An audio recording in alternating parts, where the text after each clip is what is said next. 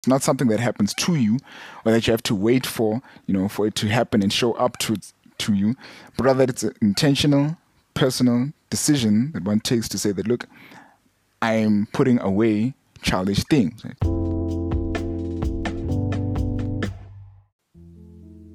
Welcome to the Architecting Through Life podcast, where we dig into principles for building ourselves up as individuals while navigating the realities of this thing called life. The podcast is dedicated to young adults and anyone with the deep hunger to grow in their journey of being all that they were created to be. My name is Simon Gubeni, and with each episode I'll be discussing thoughts and insights drawn from life, from the Bible, from unique experiences, as well as from other great minds and mentors. Thanks for joining me on this journey, and I do hope that you'll enjoy today's episode. Hello and welcome to another episode of the Architecting Through Life podcast. Thank you so much for tuning in. If it is your first time, welcome to the podcast. If it is not your first time, very much appreciate you checking back in again and finding enough value to do so.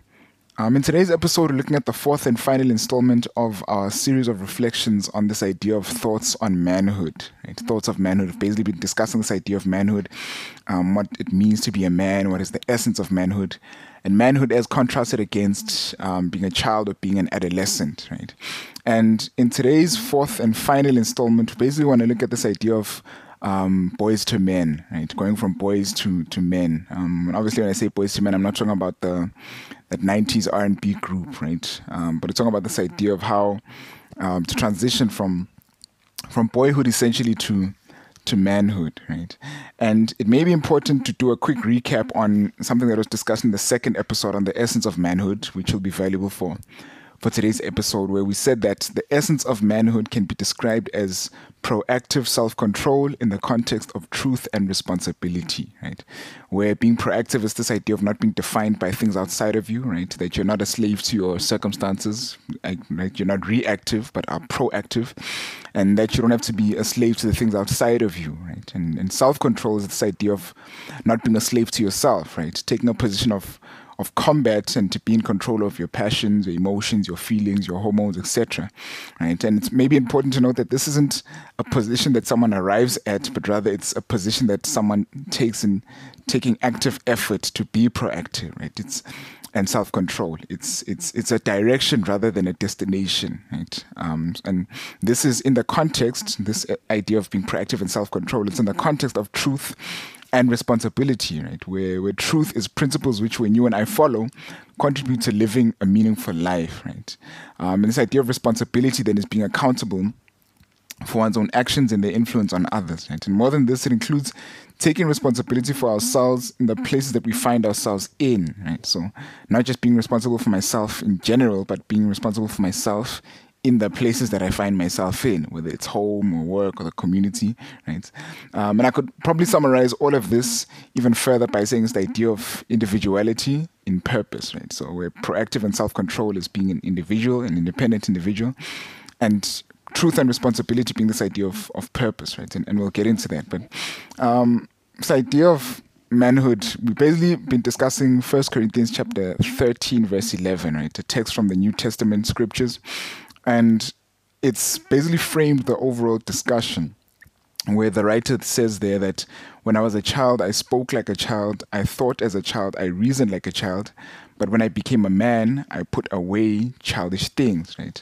It's the idea that he basically gives a framework on essence of what it means to be a man, right? So that when he was a child, I spoke as a child, I thought as a child, I understood as a child, but when I became a man, I put away childish things. And for this episode, the thing I want to note from that text of all the things that we've discussed before is that when he says, I became a man, it was after he had put away childish things. Right? It says, when I became a man, I put away childish things. And the thing to draw from that, at least for today's episode, is the idea that being a man and putting away childish things is something that's intentional and personal. Right? Intentional in the sense that he says, when I was a child, I spoke as a child, and then when I became a man, I put away childish things, right? That being a man doesn't happen by chance or by accident, right? Or by nature, that it's a product of circumstance or chance, right? He doesn't say, I found myself being a man. He said, I put away childish things. And the idea there is that Manhood is a product of intention, right? Of being a man, of taking up an active choice and intention and resolution to being no longer a child, right? To putting away childish things.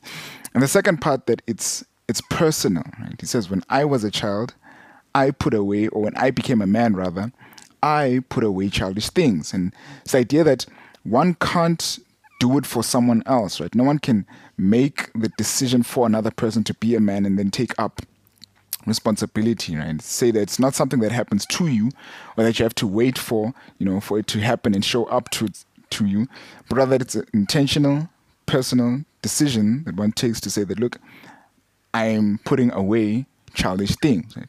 And today I want to look at a bit of that, this idea of transitioning from boyhood or adolescence to being a man, right? How we can put away childish things and take up the personal and intentional decision to then being what the writer describes as a man, right? And in the previous episode, I made mention to the marks of childhood and adolescence, right, or childish things, where I said that being an adolescent is this idea of wanting to be independent, right, without taking up the responsibility of submitting to the truth, right? So it's this idea of wanting to be free and proactive and independent without taking up the price of responsibility and truth. In this idea of putting away childish things, that framework of the essence of manhood is actually a framework which helps in guiding the encouragement to being a man, right? So we said that being a man is proactive self-control in the context of truth and responsibility, right? And that's the essence of being an adult human male, right? Where it's proactive and self-control in the context of truth and responsibility. That sets up a framework of the essence of manhood. I want to look at those factors backwards and look at them as something that becomes a guide in terms of how that can be done. How does one get to a point of putting away childish things, right? How does one get to a point of taking up the intentional and personal decision to being or transitioning to being a man? Right? So it said it's proactive self-control in the context of truth and responsibility. And we're going to work backwards with that. That's going to be responsibility, truth, self-control, and being proactive, right? And so idea of responsibility, where being a man comes by choice, it comes by assuming or taking up responsibility, right? Firstly, for my own life, right? For your own life and your own self, and then for your actions. It's what Covey talks about when he describes responsibility. He says it's drawn from the word responsibility, right? It's the ability to choose our response to a given situation, right? That our actions, my actions, have an impact on the world around me. And not only so, but I can choose what those actions are, right? Almost to say that I can choose what my impact will be on the world around me because of choosing what my actions and my effect will be, right? So it's this idea of responsibility, the ability to choose my response. And that responsibility is not only for the impact of my actions on myself, but on those who are within my immediate surrounding, right? And this comes from a very important point. It comes from realizing that our actions as individuals and as human beings, and ideally as men, are consequential, right? They have an impact.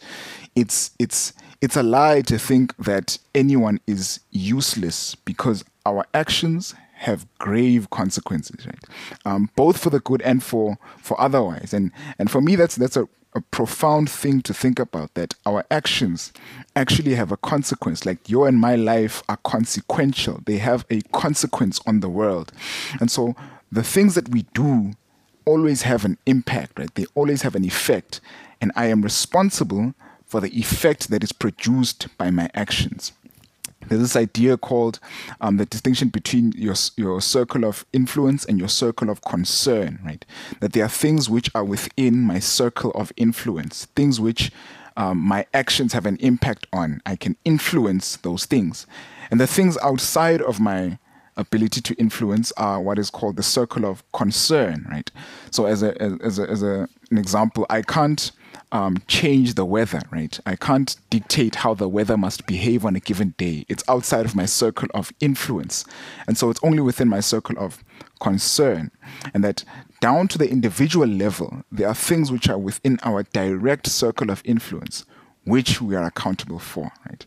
I think I made reference in a previous episode to this idea of the judgment, that not only are we accountable for our actions, but that we'll have to bear judgment for them, right? In fact, there's this idea of that you reap what you sow, right? And that we must all stand before the judgment seat of God, so to say. And that principle is this idea that our actions actually have consequences. And that's a profound thing to think about, that you and I, despite the lie we may be told about that, some people are useless or whatever, your actions, your existence actually has a consequence.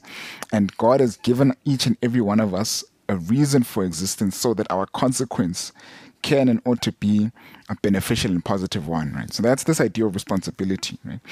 That we all as individuals, you and I as a singular individual, actually has a consequence in our actions, our thoughts, our words, our speech, that extends not only on us, but on the world around us. And being a man comes with taking up the burden of responsibility in the immediate context that I find myself in, right? My workplace, my school, my family, that I have a part to play in the impact that is created in the world around me.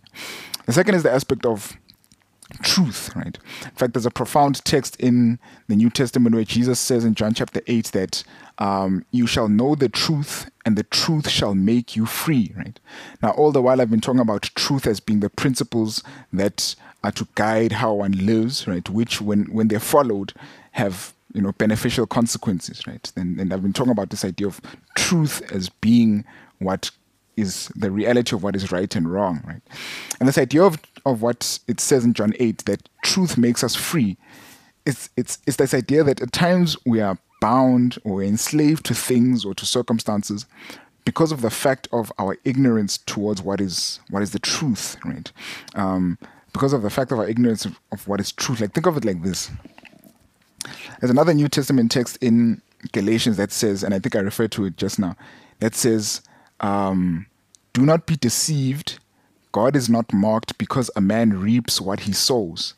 Right? So it says a man reaps what he sows, and then it says, do not be deceived. A man reaps what he sows. So this idea is that if you and I were to believe that we don't reap what we sow, right? That I don't reap what I sow, that my actions don't have consequences. If I were to believe that, I would be believing a deception, because it says, don't be deceived, for a man reaps what he sows. Right?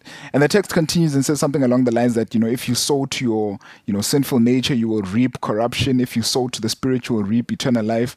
And this idea is that if I continue sowing to my, wrong inclinations, let's say if I keep sowing or investing in to my, let's say I have a habitual inclination for certain narcotic substances or drugs, if I continue investing into that sinful habit or inclination, I will reap the consequences of that.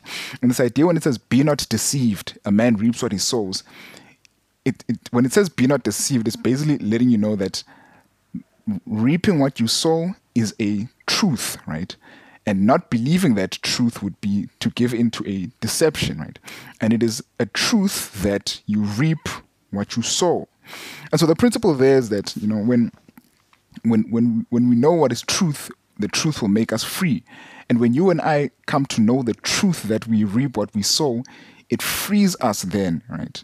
Something about that is freeing. And when I say that the essence of manhood is proactive and self-control in the context of truth and responsibility, it's the idea that when you and I know the truth, we'll be in a position where we can then take up the burden or the responsibility of manhood, right?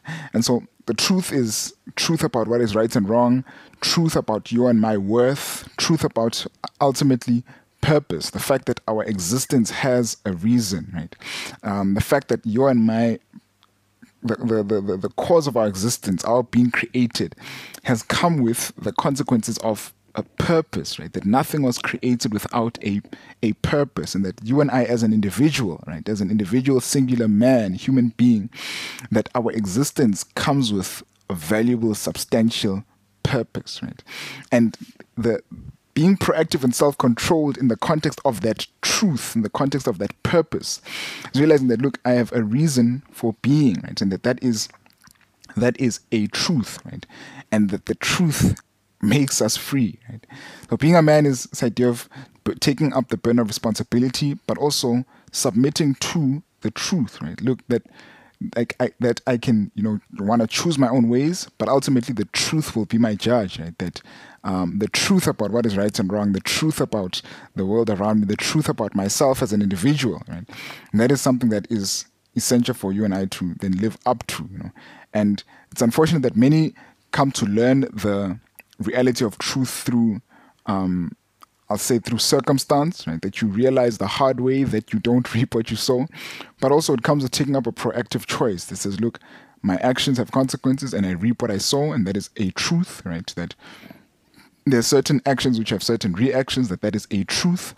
And choosing to be a man is choosing then to submit to or to follow the beauty of that truth among many other truths, right? And I want to emphasize harder than to the point that the truth about our own individual worth, society has bought into the culture of, shaming men, devaluing, essence of, what it means to be a human being or as a man, and it's not without cause. I think there's enough evidence in the world for the vast populations of the world to take up a position of antagonism against men. But it's important for as an individual to take up the acceptance of or to accept what I would call truth, right? The truth about one's individual worth. And I would even argue that the cause of the most problematic men comes from a misapprehension of what it means to be a man, like that misunderstanding of what is, I would call, inherent value, that you as an individual, right, as a person, as a man, are inherently valuable because of the worth that was put into you, I would say, by creation, right? And then taking up the burden of manhood is taking up that truth, right? And the truth makes us free, right? Then there's self-control, right? Self-control, as I said, that it's the idea of fighting to gain control over one's own passions, desires, right, in a healthy way, and enjoy them in a healthy way. It's not to say that we should, destroy desire, as some might want to put it, but it's to realize that, like a wild horse, desire has to be tamed, right? And being a man is coming to, put that on a leash, so to say. I was reading an interesting article by a brother, his name is Duka Mushesh, talking about reflections of a man during Women's Month, and gave a beautiful description of meekness when he says that meekness is not to be powerless, but that meekness is to have the potential and power to be harmful, but to have that under control, right? And that's self-control, right? That's to have the capacity to do serious damage, but to have that under restraint and control, right? Right. And it's hard for me to make this point without ever pointing to God, right? That being self-controlled is a product of God's influence on the life, right? At least personally for myself, and as I've seen for other people, right? And so this idea of self-control is not being a slave to oneself, right? And this comes with understanding the fact that being a man requires being self-control, right? That the most influential men are men who have not only been able to shape the world around them, but who have been able to shape themselves, so to say, in their influence of the world around them, right? That you and I have the responsibility to be self-control, right? To have ourselves under control, and that, yeah, I think I'll be repeating and emphasizing that point overly. And that being proactive is, as I said before, that it's not being a slave to things outside of myself. And I want to emphasize this point a bit more. It's easy for us to give into the lie that our value and our worth is measured by the things outside of us, right? Our material possessions, right? Money, titles, certain, symbols of status, so to say, right? But being proactive means not being a slave to those things, right? And it's not to say that one shouldn't have those things. In fact, I would even say that being proactive puts a person in a better position to actually have, money, status, accomplishments, and whatnot. But it's realizing that whether I have or don't have, who I am still doesn't change, right? That whether I have or I don't have, the essence of who I am as a man still remains intact, right? That you may shake whatever may happen outside of me, but that doesn't shake who you and I am or are as an individual, right? So it's basically not being controlled by circumstances or events, right? And also not letting those be an excuse for poor decisions, right? There's an awesome book by, I think his name is Tony Evans, called No More Excuses, right? It's a book dedicated to men and manhood. And the whole book is basically a chapter by chapter saying no more excuses to, the past, no more excuses for, no more using failure as an excuse, no more using various things, no more using certain things outside of us as an excuse for why we do not take up the responsibility of being a man, right? And I would summarize that as being proactive, right? That who you are doesn't change when things around you do, right? So this also not, maybe it's important for me to emphasize this, that this also means not being defined by things outside of you, such as past experiences or failures, right?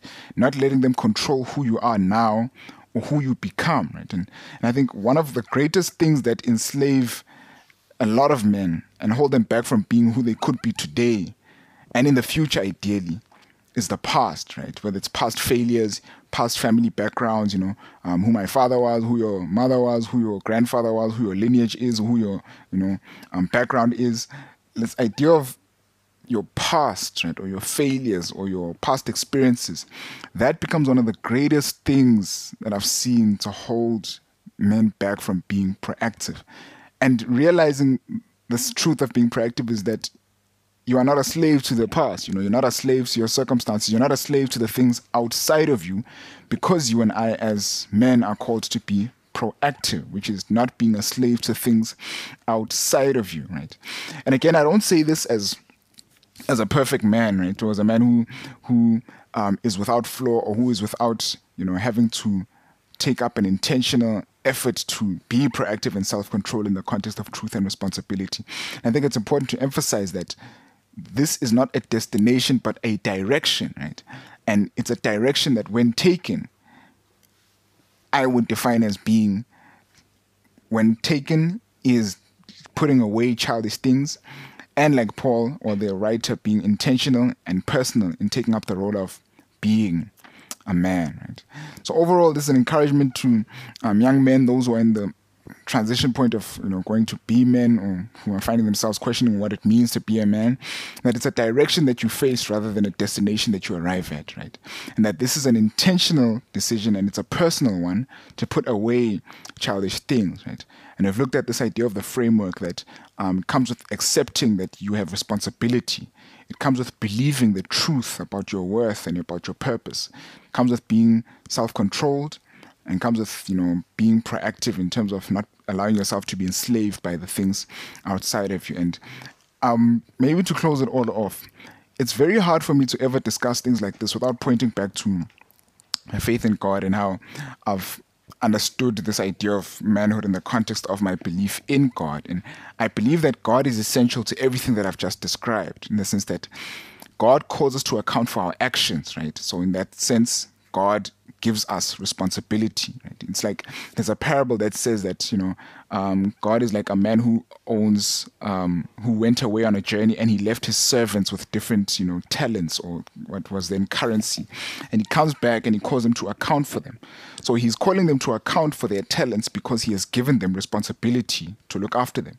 And even so, God calls human beings to account for their actions because he has given them responsibility, one of which is to reflect his image in the context of love and obedience to his law, right? So that's the idea that God gives us responsibility through asking us to account for our actions, right? That's our first responsibility to ourselves and the world around us, and to God. That God also defines our purpose, right? That he created us, and that he is the objective source of what is right and wrong, right? So God he defines himself as being the source of truth. And so in his creating us, he gives us inherent value, and that is a truth about ourselves as individuals, that we have inherent value, that he defines what is right and wrong as the one who created us, so that he gives us the truth of how then to live as created beings, and so on, right? That God himself is the source and the guide of what is truth. A part of being self-control is the fact that there's a principle in in the book of Romans in the New Testament, where the writer says there that, when I want to do right, I find myself doing wrong.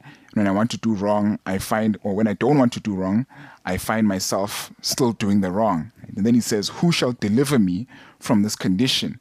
Then it says, I thank God through my Lord Jesus Christ that he has freed me from that. And so the idea there in the book of Romans chapter 7 is that left to myself, I am a slave to myself. But God is able to liberate me from the bondage to my own habits, to my own addictions, to my own passions, to my own flaws and failures, right?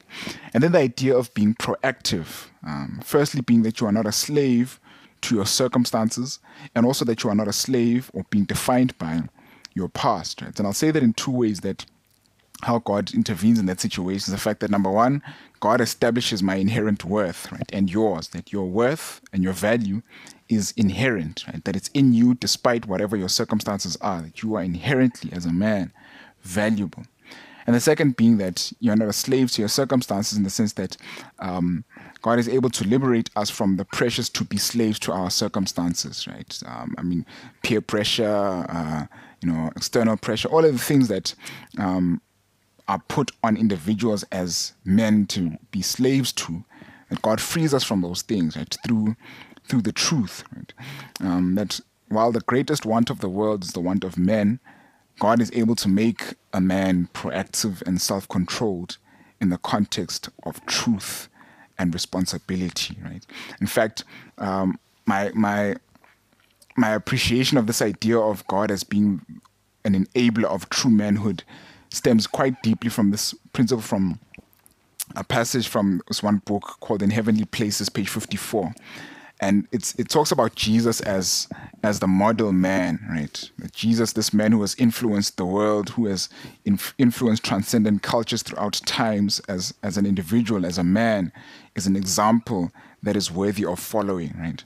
And it says there that Jesus was a perfect pattern of what we should be, right? He was the strictest observer of his Father's law, yet he moved in perfect freedom. He had all the fervor of the enthusiast, yet he was calm, sober, and self-possessed. He was elevated above the common affairs of the world, yet he did not exclude himself from society. He dined with publicans and sinners. He played with little children and took them into his arms and blessed them. He graced the wedding feast with his presence. He shed tears at the grave of Lazarus. He was a lover of the beautiful in nature, and he used the lilies to illustrate the natural simplicity in the sight of God. Continues to say something along the lines that he was never degenerated. His zeal never degenerated into passion.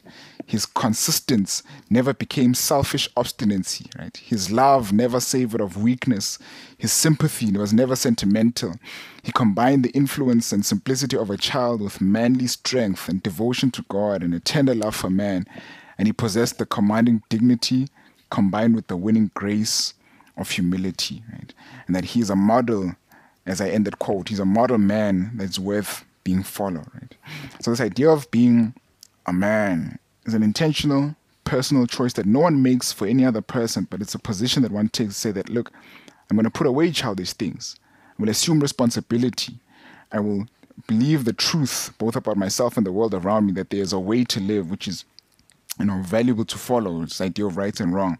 That I will no longer allow myself to be, or be a slave to myself, or at least I will fight to not be. And that I will be proactive, right? That I'm no longer defined by my circumstances or even the most gruesome failures of my past. And that God is the one that enables all of that. That whatever my past may have been, God is able to free me from that, right? Whatever my bondage to myself may be, God is able to free you from that, and that God gives you and I our purpose, our responsibility, and you and I can accept the truth about what it means to be a man. That's it for today's episode of the podcast. Thanks so much for tuning in. My name is Simon, and I'm wishing you all the best on your journey of architecting through life. Much love. Thank you for listening to the episode that you've just heard on the Architecting Through Life podcast. If you found it valuable, please kindly do me the favor of sharing it and maybe leaving a comment if you'd like. I'd really like to get your thoughts, any impact that you might feel it may have, and do feel free to share it with someone else so that it can be a benefit to them as well. Thank you so much for your time, and do join us again on the next episode of the Architecting Through Life podcast.